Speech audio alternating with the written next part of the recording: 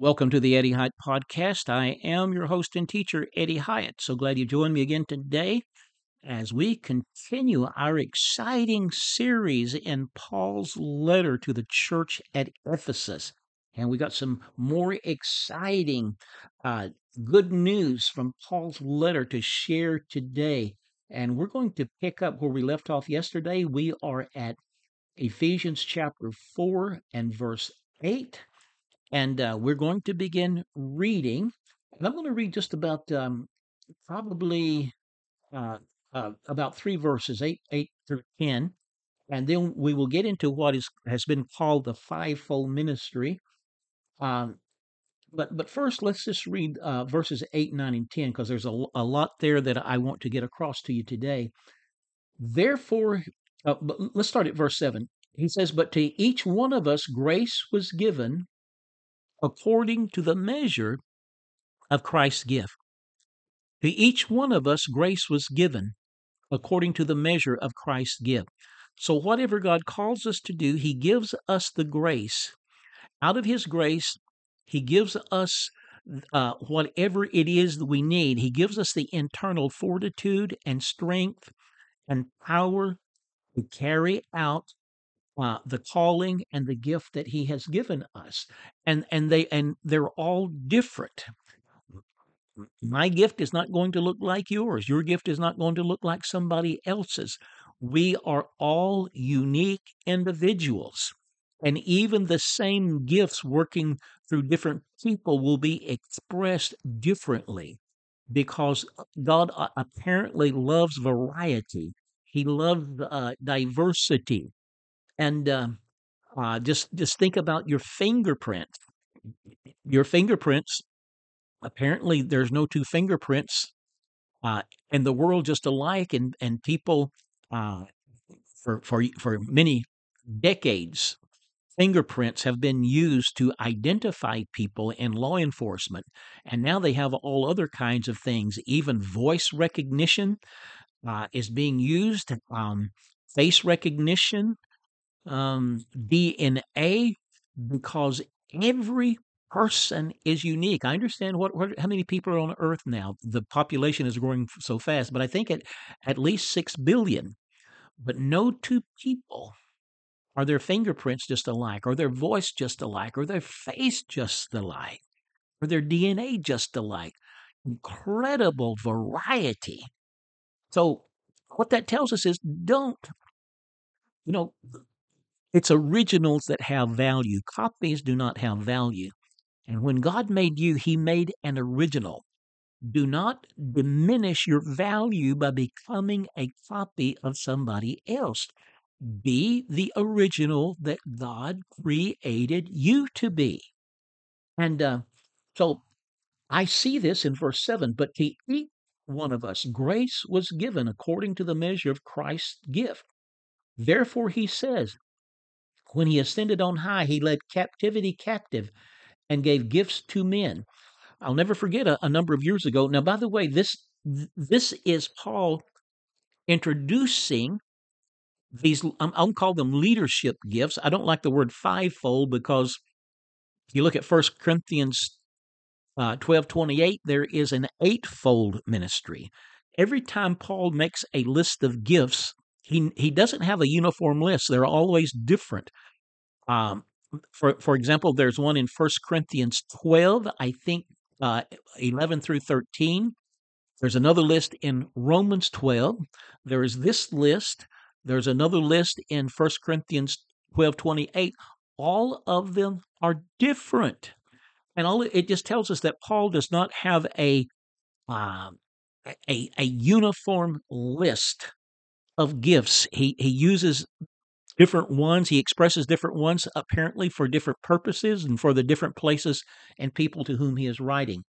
But this is his introduction to these leadership gifts of apostle, prophet, evangelist, pastor, and teacher that we're going to get into when we get to verse 11.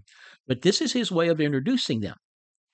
And this is why they are sometimes called ascension gifts, because they're related to the Holy Spirit. And it was when Jesus ascended on high sat down at the right hand of God, that he then began pouring out his Holy Spirit, and these gifts began to be distributed to his people. So Paul says, therefore he says, and he's quoting from an Old Testament scripture, when he ascended on high, he led captivity captive and gave gifts to men. And this is probably alluding, giving to a picture that the people would be familiar with. That when a conquering army that has been away, we'll just use an example of Rome. Say an army has been sent out from Rome to plunder and conquer a distant people, and they do conquer the people, and they plunder them. They take their cattle, their gold, their silver, their goods, anything that is of value, and they come back in triumph. And the most important people of that city or nation they have conquered, they would have them in chains. Um, and they would come back in a parade leading these captives behind them.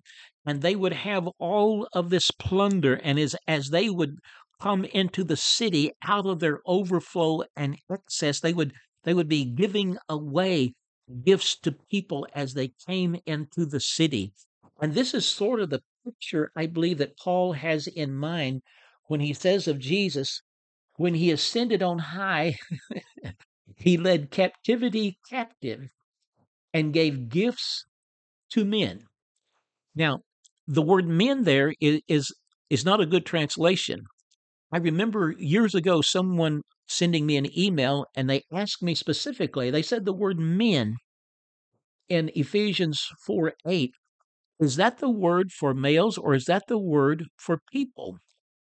Well, I got out my Greek interlinear, and sure enough, it was the Greek word anthropoi.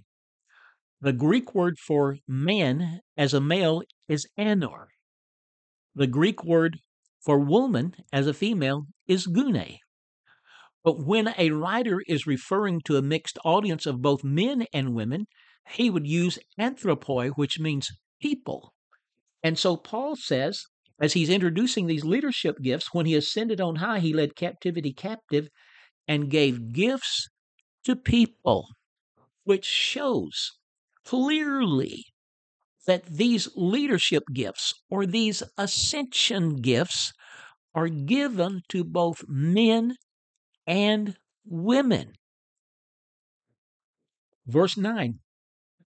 Now, some of you, I sense that somebody that's you're having to let that settle down inside of you. Go back and read that over and realize that that word is people. He gave gifts to people. He gave gifts to women and men and women.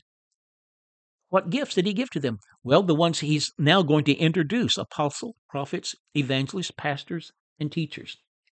Verse 9, now this he ascended, what does it mean? But that he also first descended into the lower parts of the earth. And this is probably talking about God coming down into the and becoming a human being in the incarnation, dying on a Roman cross, a shameful, humiliating death in that era, in that time. But verse 10 says, he who descended is also the one who ascended. We read about that in chapter 1, start around verse 19. He who descended is also the one who ascended far above all the heavens, that he might fill all things.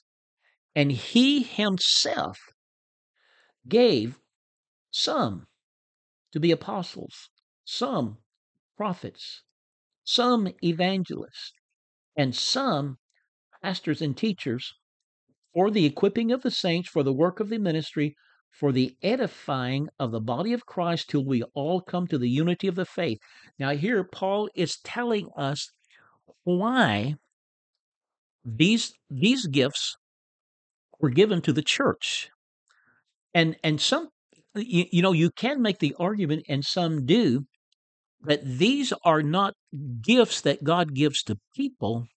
These are people that God gives as gifts to his church. Because in verse 12, he says that the reason that he has given these gifts is for the equipping of the saints.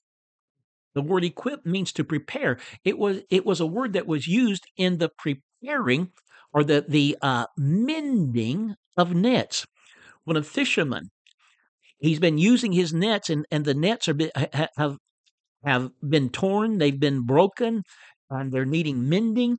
And when he would mend his nets, it's the very same word that is used here for the mending, for the preparing, for the equipping of the saints.